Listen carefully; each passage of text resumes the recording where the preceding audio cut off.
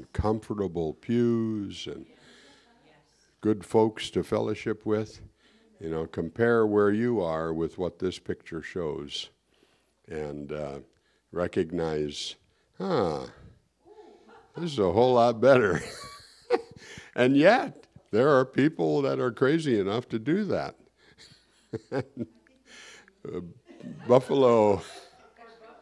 Buffalo has 6 feet of snow, over 6 feet of snow. And I think they had to move their home game with the Cleveland Browns, and Cleveland probably has a lot of snow too. They had to move it to Detroit. And you could pretty well guess that there are people braving the roads from Buffalo to Detroit and Cleveland to Detroit just to support their team. I'm glad you're here in the house of the Lord and supporting Jesus Christ. Not that he needs the support, I guess supporting his kingdom and doing a work for the Lord. All right. That's not very wise, I think, to sit in a stadium covered with snow like that. Because wisdom waits. That's the title of our lesson this morning. Wisdom waits. And the aspect of rushing about and trying to get things done in a hurry and so on sometimes is not wise. Sometimes you got to do it that way. But wisdom is going to monitor time and do things according to just the way it should work. Now, our focus verse is taken from Ecclesiastes 3:11. And the first part of the verse, I think, is something we can very much put our trust in. And then the rest of it, just allow wisdom to direct us. He hath made, and we know creation is his specialty. And he did a wondrous work of creation. And I'm thankful that there are things beautiful. Now, in his time, 7 days, 6 days the Lord worked, and the seventh day he rested, giving us a principle of renewal, restoration, that we need to follow. But in his time, he can work in our lives. He can change situations that are ugly, for lack of a better word. He can change things that need to be fixed. In his time, he can do that work. And I'm thankful that we can understand and wisely wait for the Lord to bring about his change and his touch in our lives. He set the world in their heart so that no man can find out the work that God maketh from the beginning to the end. So there's an element of trust that has to be in place in our relationship with the Lord. Who is the beginning and the end, according to the Scripture? Jesus is. And 3 phrases the Lord uses in Revelation 22 and 13. Alpha and Omega, first and last, beginning and the end. I think that's more than poetic. That's more than nice prose that we could look at and say, okay, that's the final word. I think that's something that we can recognize. Time is in his hands. Eternity is in his hands. And he's the one that we've got to trust. You've heard me refer to Isaiah 46:10 many, many times. He knows the end from the beginning. And that's who we need to trust. That's who we need to look to and call upon so that I can patiently wait. Wisdom waits. Patiently wait and trust God for his timing in my life. And I'm thankful that he's able to minister to us. Now, the icebreaker, I didn't even know they had an icebreaker, but here it is. What is the fastest you have ever driven to avoid being late? Now, if you want to plead the Fifth Amendment, you can. But if you want to share something about being late, that's fine too. Okay, I wasn't late. I was responding to an emergency. Sister Glover was going to Anchorage with the Churchills, and I got a call. They rolled over just short of the Y on the way to Anchorage. And so I jumped in my vehicle and took off. And I pushed the speed limit, of course, and on the straightaway, it was the first week of December, I think, right? Oh, in January. So even worse. But on the straightaways, I took off. I think I hit 70 on some of the straightaways. Now, I didn't want to be in an accident, responding to an accident, but I thought, well, I need to get there in a hurry. And thankfully, the car was full. It had 4 adults and 2 little ones. Yes. And one of the 3 little ones. Ellis and Stuart. Oh, that's right. Ellis was just an infant then, too. And the one that was the youngest slept through the whole thing. The wrecker came and put the van upright, and I put all of them in our SUV, and then I drove the van back, and stuff everywhere. And it's amazing that there wasn't a major injury. Had to stop and put air in the tire, and got them back over here. But thank the Lord, it was a good outcome in terms of no injury. The van didn't look so good, but it was rolling and it was running, so that was good.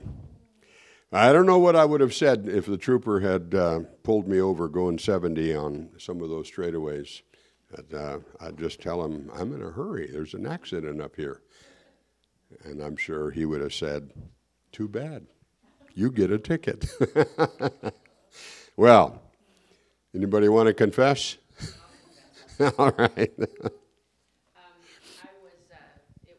were in Eagle River going to the church there, and the kids it was a Saturday, I believe, and the kids had come with me, and they were sledding at the North Eagle River exit.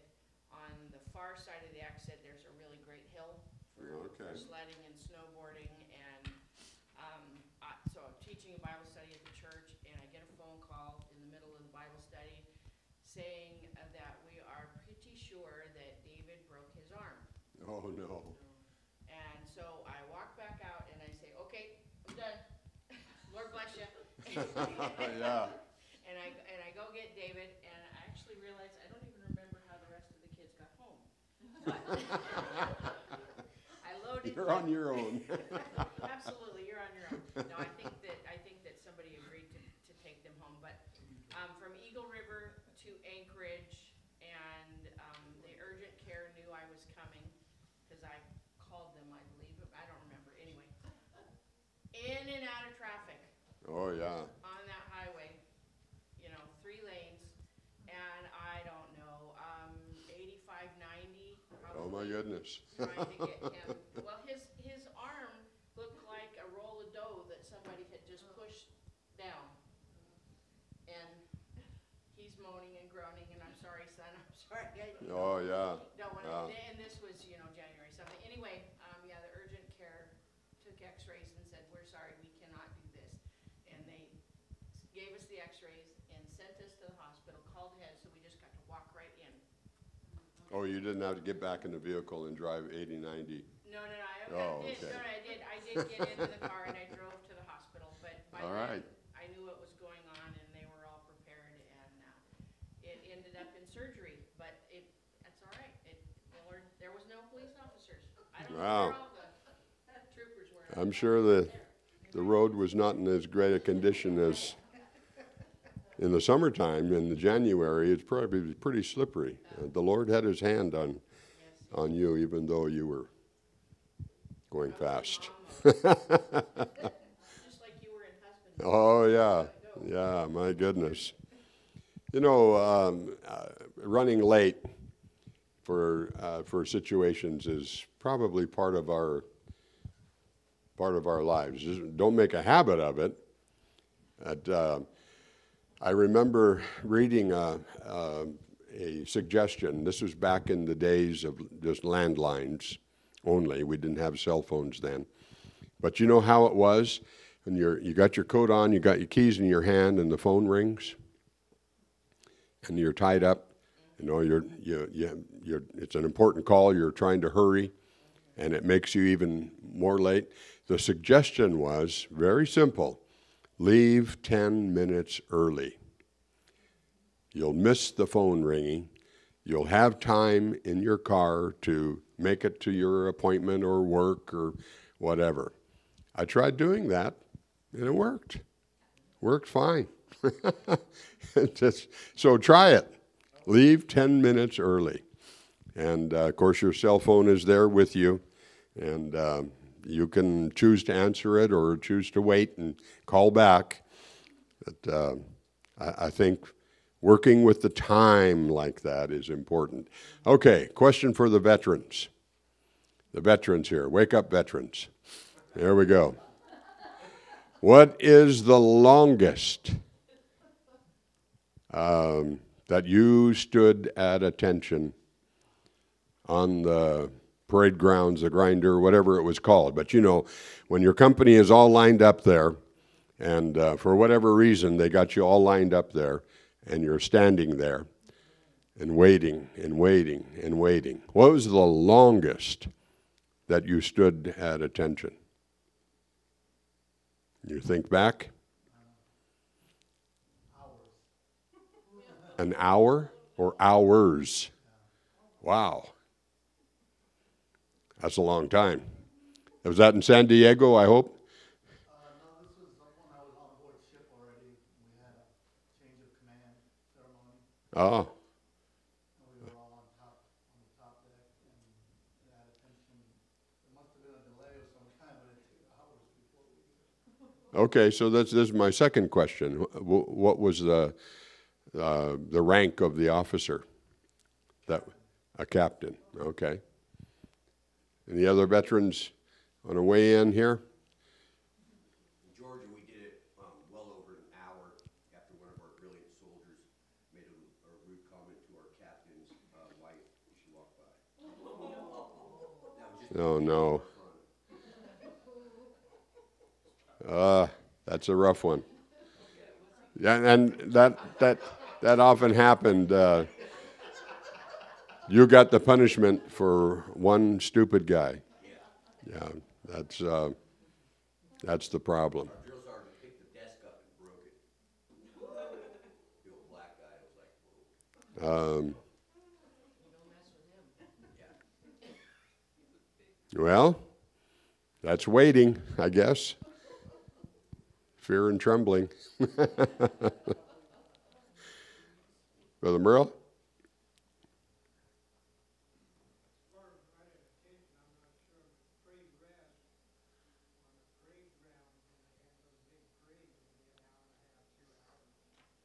Wow. You know, I was thinking, I don't know, I've not been in the military, I don't know, but I was thinking it would be half hour, 45 minutes. But here you guys stood for over hours. Amazing. Okay, imagine in your mind now a group of soldiers. They're lined up. They're going to be inspected or reviewed, whatever the process is. And they've been waiting for a long time and continue waiting. And you can imagine sweat dripping off the end of your nose or a fly buzzing around or whatever. And finally, here comes the officer on his horse. And he's crossing in front of all of the soldiers that are lined up there, a large group. I'm not sure, of course, larger than company. I don't know the names, regiment, battalion, whatever. But all of a sudden, the general's horse acts up.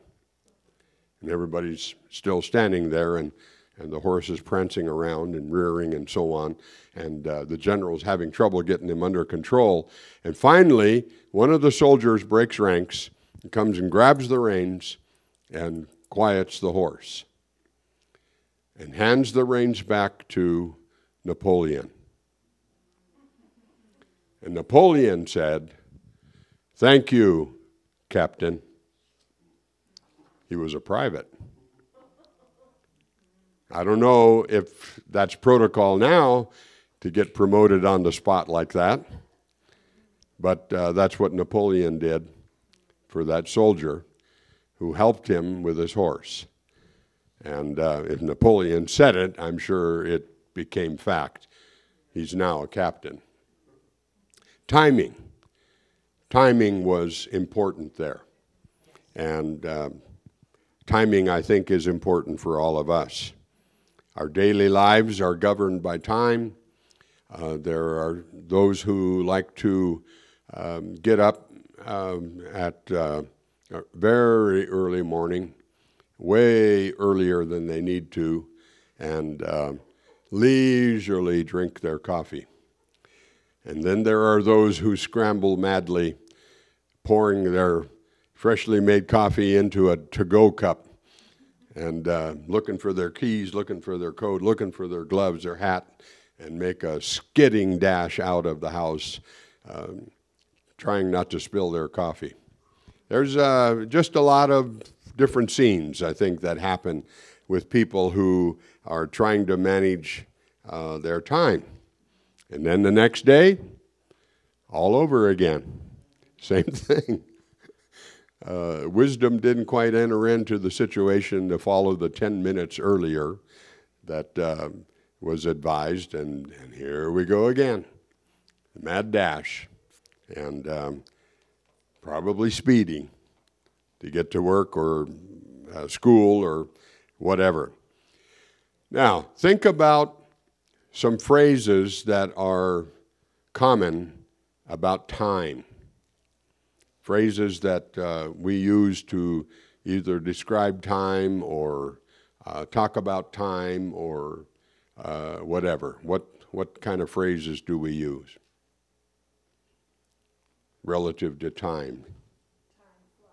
Time flies. Yeah. What is it?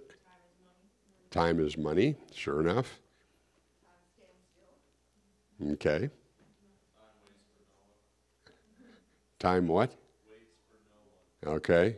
Time and tide, usually is added in there. Tide. Okay. So we are aware of time, obviously, and we make reference to time in a lot of different ways. A whale of a time and so on. Jonah wouldn't agree with you there, but we recognize, okay, we're creatures of time. We waste time. We kill time. Somebody said the best way to kill time is to work it to death.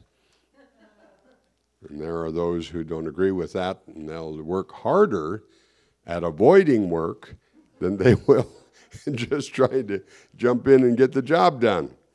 But time, the scripture says, has a purpose, a time to every purpose, the Bible says. And thank God in His creation, it wasn't helter-skelter, it wasn't hobnob, or, however we might refer to a job getting done. The Lord was orderly and put things together in the manner that He wanted it done. And He complimented His own work. It's good. God does a good work. And I'm thankful we can put our trust in Him to direct us and to guide us. But sometimes we fail to manage our time as well as we should. And I like Psalm 90 and 12. Let's take a moment to look there. Psalm 90 and 12. Because these are wise words, I think, to help us to understand where we need to be. The psalmist is asking the Lord, teach us to number our days, that we may apply our hearts unto wisdom. Now, we don't know how many days our life is going to hold. My mother-in-law turned 89 yesterday. 89, my goodness. That's a lot of years. And so she can count the number of days that those 89 years make up. But I think it's also important to make the days count. Don't just let them go by one after the other, flipping the calendar. Goodness, here we are already, November 20th. It's gone by so very fast in this year. But make them count. You've heard of a bucket list? I guess that's in reference to kicking the bucket. I don't know where that came from. But everybody's got a bucket list, or some people have a bucket list. I'm going to do this. I'm going to do that. You know what's the most important if people have a so-called bucket list? Salvation. That needs to be at the top of the list. That needs to be, I need to make sure I'm right with God. I need to make sure I'm serving the Lord. I need to make sure I'm obeying His word, fulfilling His word, receiving the promises of His word. Amen. Because that will make everything else, provided it's legitimate and legal, that will make everything else way more enjoyable and promising and able to fulfill what we need to have in wisely applying our lives. You know, we go through hardships. There's no denying that life can get very difficult sometimes. We suffer loss. We mourn. We are injured. Disease attacks us. Just any number of things that would create a time of hardship. And it takes time to heal. What's that phrase about healing? Time heals all wounds. It helps, but there are some things you're just not going to forget. And I'm sure you've had it happen to you just like me. All of a sudden, tears are there, and you're remembering a loved one, or what usually it's a relative or a friend or something like that that's going to trigger those tears, and you're just going to have a moment where you're remembering. And David said something interesting in Psalm 56 and 8. I don't know why he referred to tears in a bottle, tears in God's book. Maybe he was, well, let me get your idea. What's David or whoever the psalmist is that wrote that, Psalm 56, 8, what was he referring to? Why was he talking about tears in, and I think it says, maybe put that verse up, Brother Aaron, Psalm 56, 8. Maybe he is referring to God's bottle, God's book. My tears are in your bottle. They're written in your book. Is that what it says?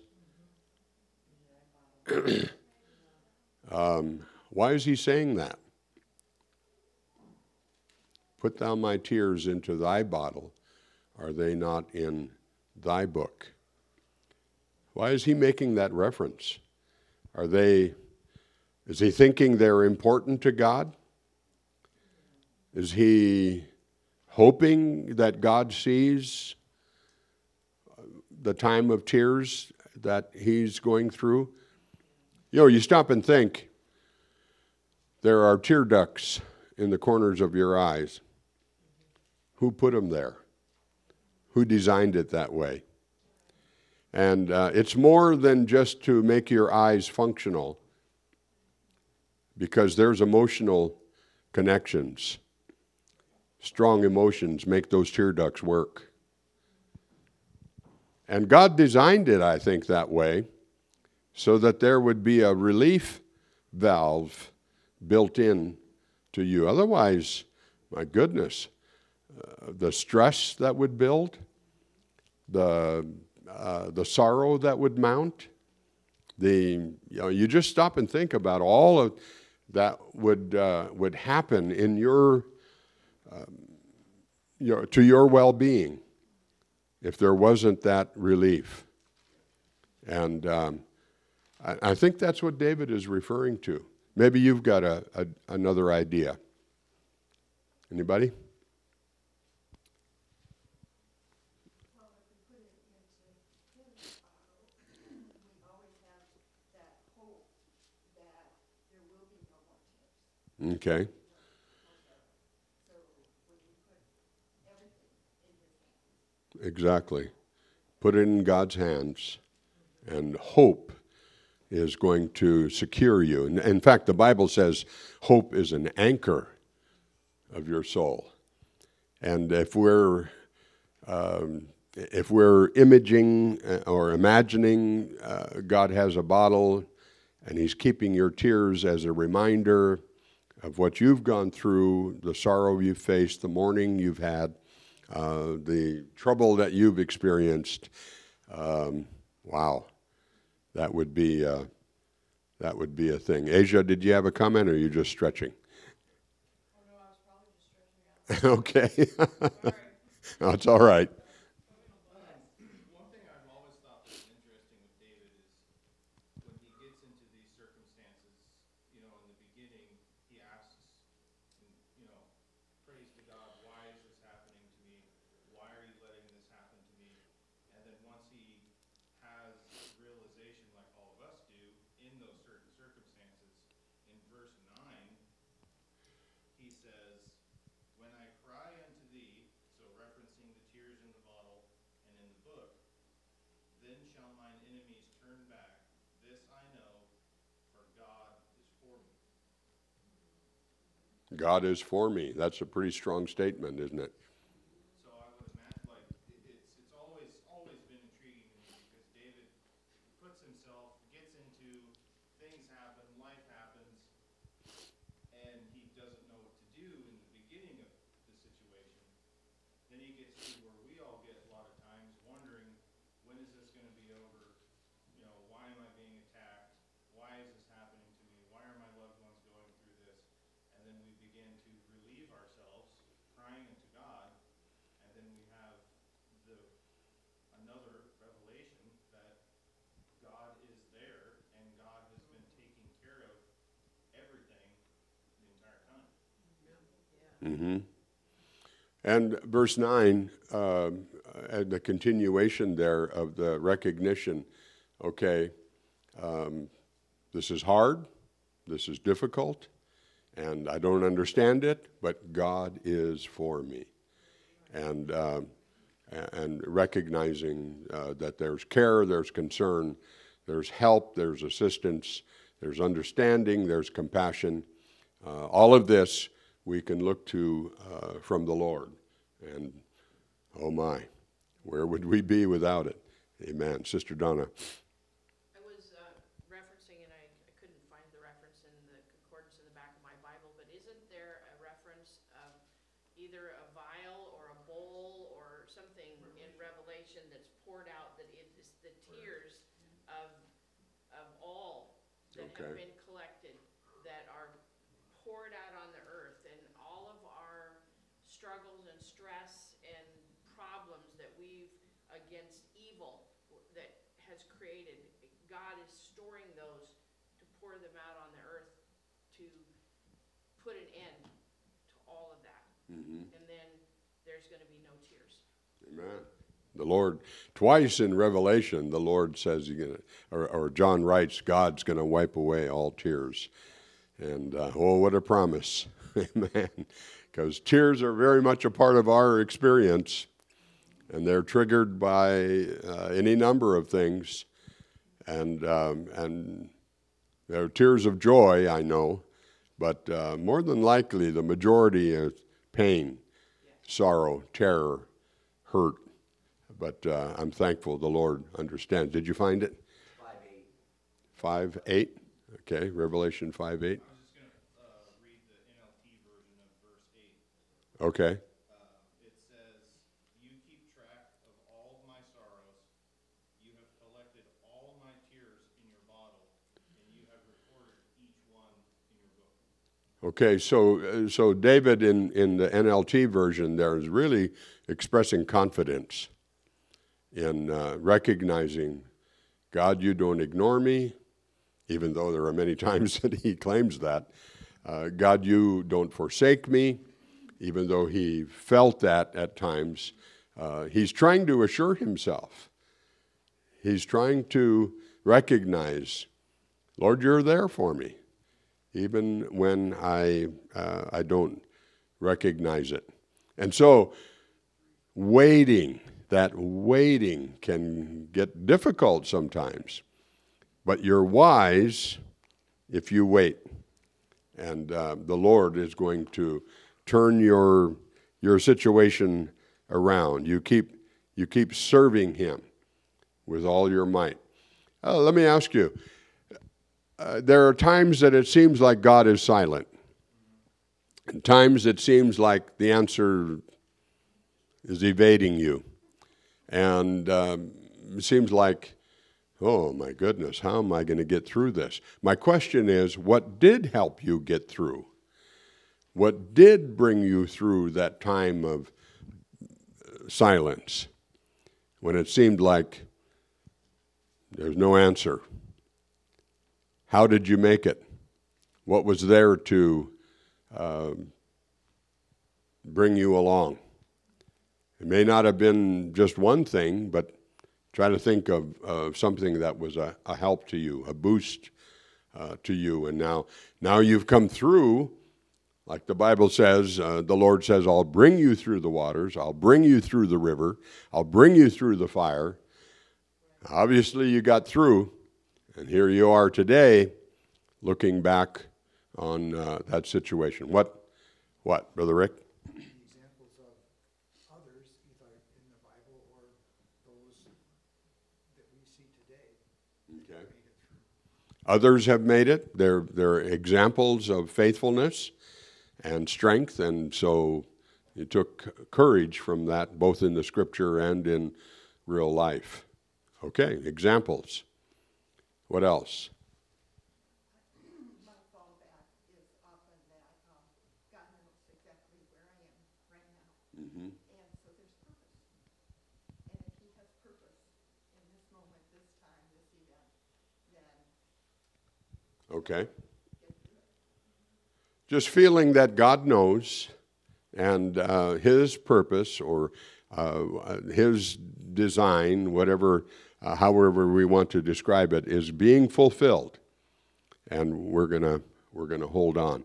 You know, I think about Job in that circumstance. My goodness, Lord, deliver us from any Job experiences. Well, we had Job experiences, I guess. The Lord has brought us through, but the loss, just amazing.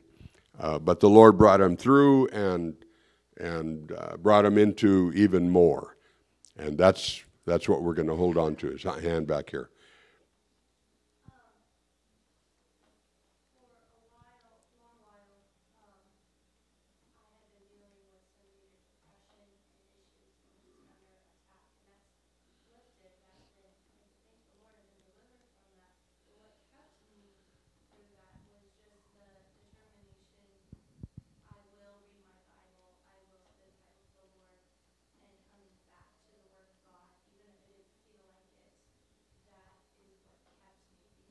Okay. There's always a nugget in the Word of God that ministered to me.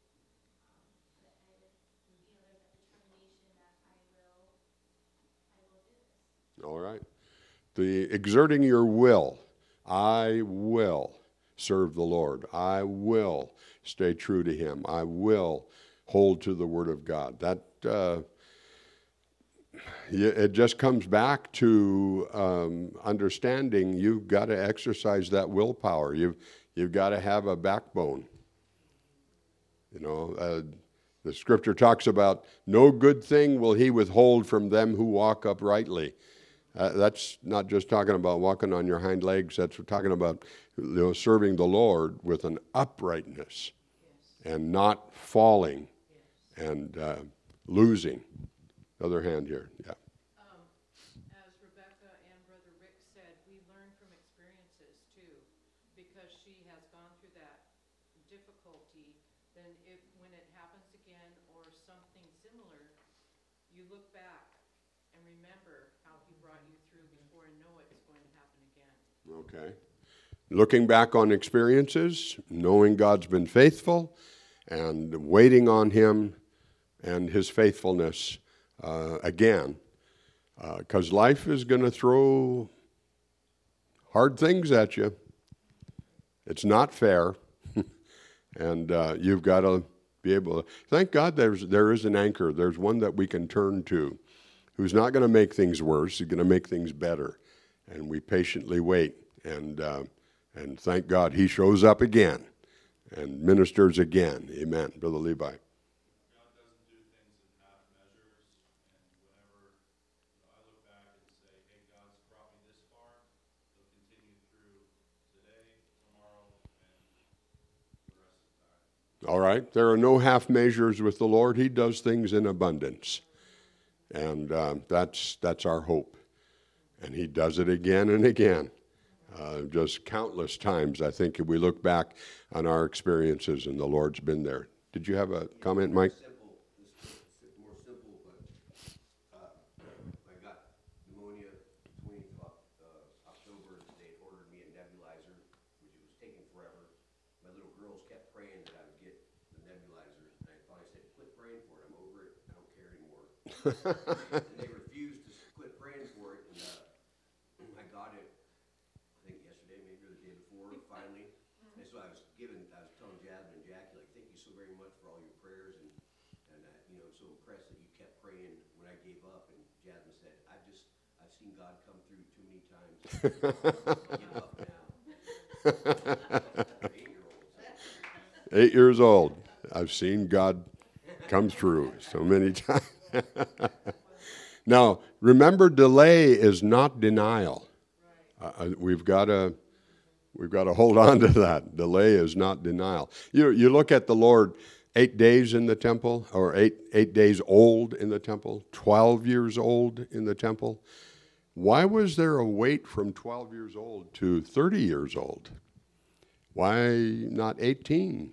No, 21. And like that. Now, we know the priesthood didn't start until you were 30. So that's probably what he was adhering to. But wow, he crammed a lot into those 3 years, didn't he?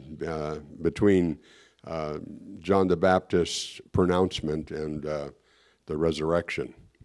A lot crammed in there, and we thank God that there was the power that he could bring forth. Now, the scripture tells us in the fullness of time, Galatians 4:4, in the fullness of time, God sent forth his Son, made of a woman, made under the law, and so on. Again, why that wait? And in your Bible, there's probably a connection of the Old Testament, the New Testament, 400 silent years. They were silent in terms of a word written and the scribes being able to record and so on. But was God motionless? Was he inactive? Oh no. There were lots of things that were happening. The Babylonians, then the Medes and the Persians, then Alexander the Great. You follow world history. This is the sequence. That's what the Bible records, and that is the sequence of world history. Alexander the Great made Greek language common. Greek scholars writing their language. That's what the New Testament was written in.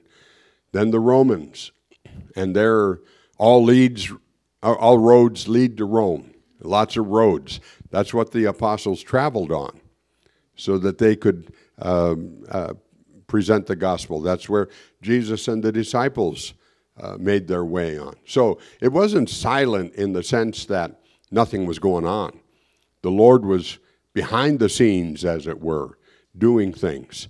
And that's what we've got to understand, is sometimes the Lord is behind the scenes doing a work, or he's working on the other end of your situation and bringing about a change. I thank the Lord that he's able to bring about those changes. Now, Galatians 6 and 9, my word, our time is just flying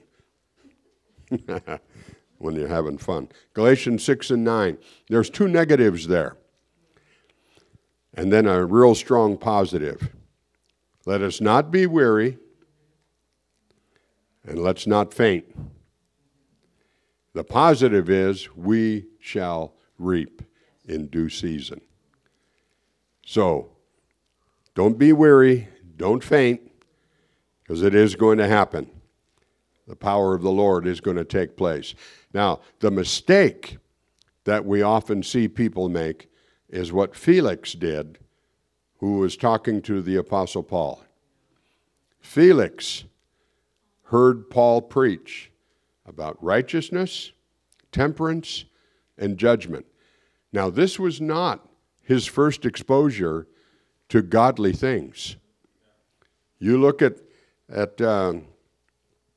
Acts 24 and verse 22, if you'd put that one up, brother. Acts 24:22. Here's something that I hadn't noticed before. I usually jump on verse 25, and he heard Paul reason. You know, Paul was very gifted, very eloquent, very knowledgeable, and he could present these topics of righteousness, temperance, and judgment.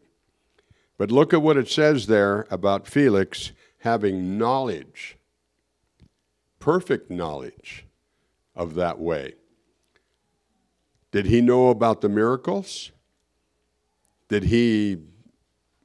Was he aware of the resurrection? How could you not be aware of the resurrection? My word, that would be an incredible topic that no doubt went through the land and throughout the land. And Felix, being the governor, would have to be aware of it.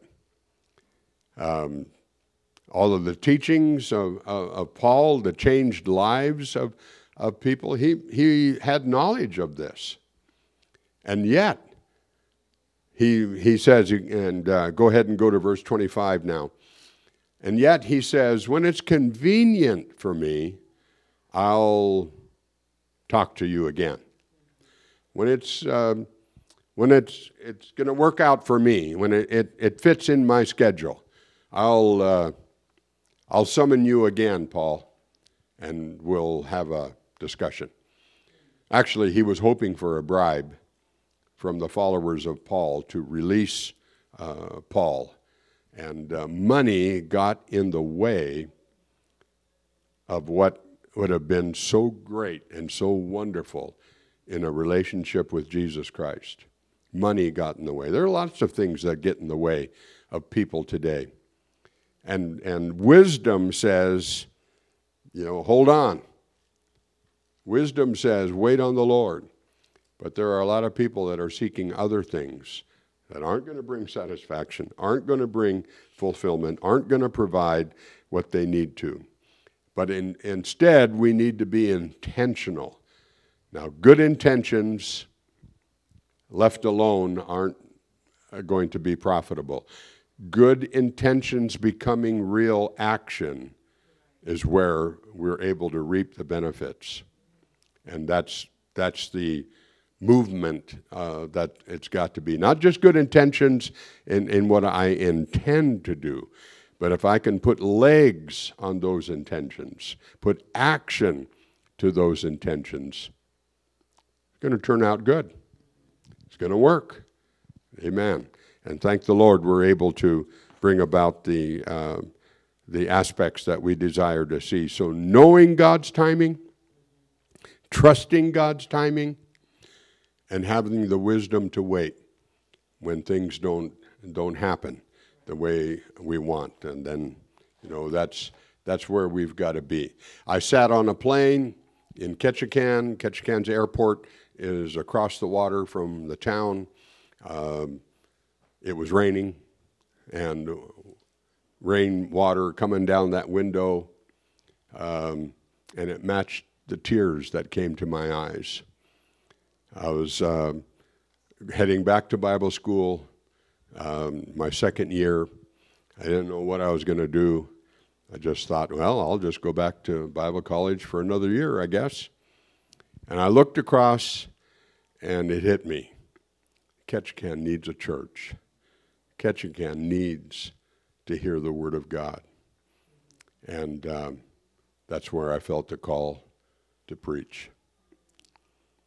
That was in 1970. I didn't get to Ketchikan until 1980. 10 years. God's timing. That's what we've got to commit to. Let's pray. Oh, Jesus, we thank you, Lord, that we can put our trust in you. We thank you, Lord, that we can wait and know, Lord, that your wisdom is going to be displayed. Your power is going to come forth. Help us, Lord Jesus, I pray, to commit ourselves, to make our will align with your will. And know, Lord Jesus, that you will provide and you will bless and you will minister. Use us, God, I pray, in your will, in your kingdom. We thank you, Lord, for your goodness now.